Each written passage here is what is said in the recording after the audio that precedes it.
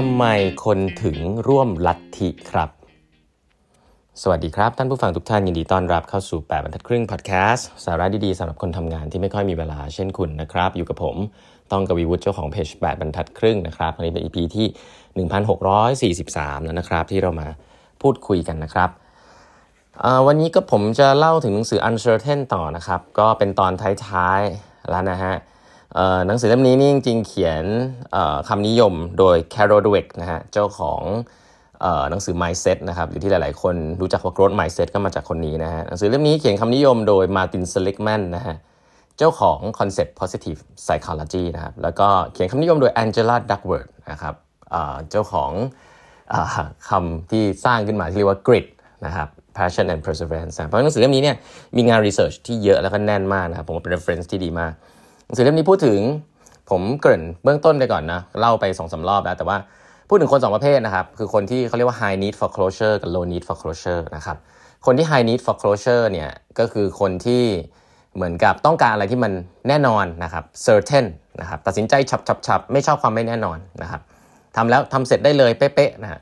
กับคนที่เป็น low need for closure คือสามารถที่จะ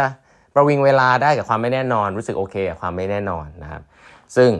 ก็ต้องบอกว่าหนังสือเล่มนี้มันก็จะเรียงมาว่ามันไม่ได้มีอะไรดีกว่าหรือไม่ดีกว่านะแต่แค่จะบอกว่าในโลกยุคอนาคตเนี่ยอะไรที่แบบไม่แน่นอนแล้วถ้าคุณรับมือกับมันได้เยอะกว่าคุณอาจจะเป็นข้อได้เปรียบนะเพราะเขาจะค่อนข้าง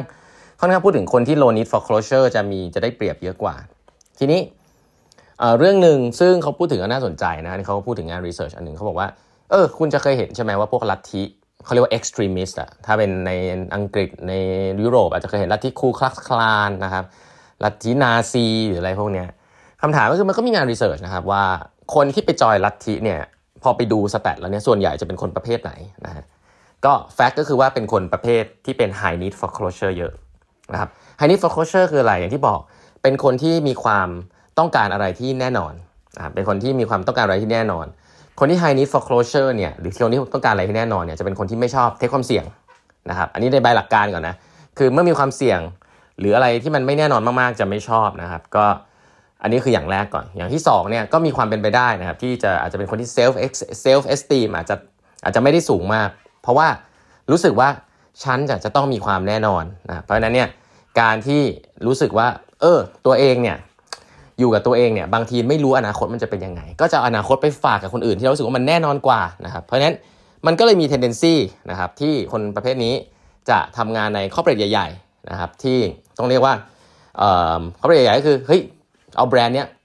ไม่แน่นอนเข้าไปแล้วฉันรู้สึกว่าฉันเป็น someone เข้าไปแล้วแน่นอนว่าได้อะไรนะครับมากไปกว่านั้นคนประเภทนี้ก็เลยมีความเป็นไปได้ที่จะเวลารู้สึกว่าเฮ้ยไม่แน่นอนนะครับรู้สึกถึง identity ตัวเองน้อยลงเนี่ยก็จะเอาตัวเองไป attach กับลัทธิต่างๆได้นะครับเพราะว่าการไปเข้าลัทธิต่างๆเนี่ยเราจะรู้สึกว่าเรามีเพื่อนกลุ่มที่คิดอะไรเหมือนกันและมีเพื่อนที่รักกันและมีความแน่นอนมากขึ้นฉันเป็นส่วนหนึ่งของกลุ่มนี้ฉันทำสิ่งเหล่านี้แม้ว่าจะไม่มีเหตุผลแต่มันค่อนข้างแน่นอนนะฮะผมแตะอันนี้ไว้ก่อนนะเพราะว่าแค่จะบอกว่างานรีเสิร์ชประเภทเดียวมันก็แบบโอ้โหลิงก์ไปได้ถึงขนาดนั้นเลยนะครับก็ยังไม่ต้องเชื่อ 100% นะแค่จะบอกว่ามีความเป็นไปได้ในงานรีเสิร์ชนะบอกว่าคนที่ชอบcertainty มากๆนะครับคนที่ชอบ certainty ไม่ชอบความเสี่ยงเนี่ยจะเป็นคนที่ self esteem ต่ำนะครับ self esteem ต่ำก็คือไม่ค่อยมีความมั่นใจแหละก็เลยรู้สึกว่าทำอันนั้นดีไหมทำอันนี้ดีไหมนะแล้วก็อาจจะโดนนะฮะชักจูงไปในทางหลายๆทางได้ไม่ได้บอกว่าไม่ดีนะแต่ก็มี tendency จะเป็นแบบนั้นนะครับเพราะว่าเขา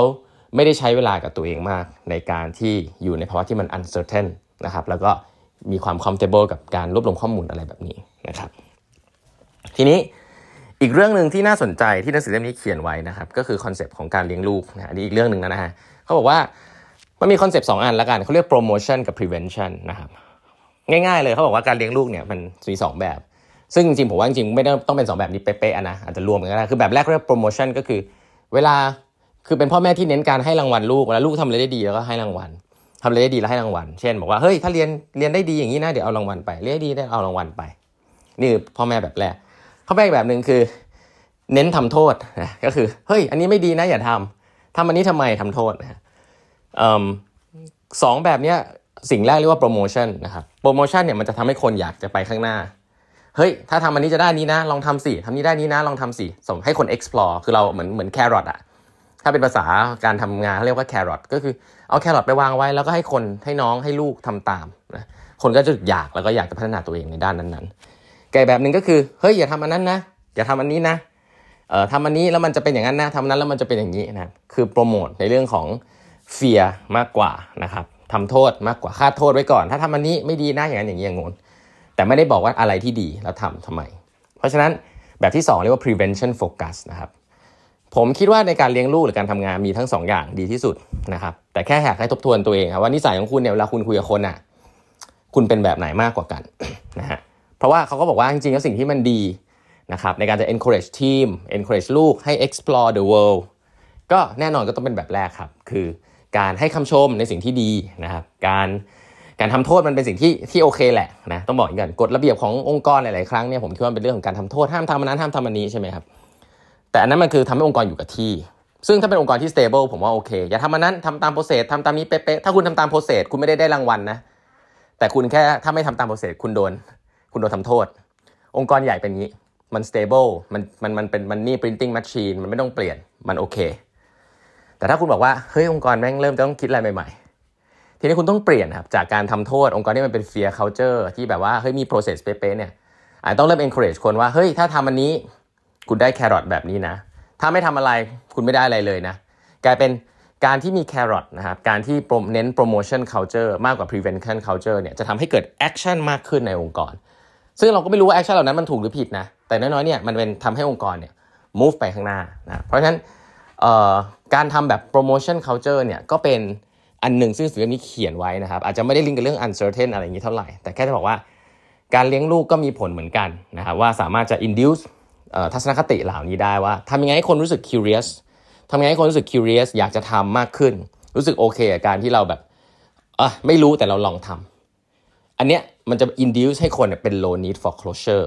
นะครับซึ่งเป็นสิ่งที่ดีในโลกยุคนี้ใช่ไหมอันเนี้ยสามารถเลี้ยงลูกแบบนี้เพราะฉะนั้น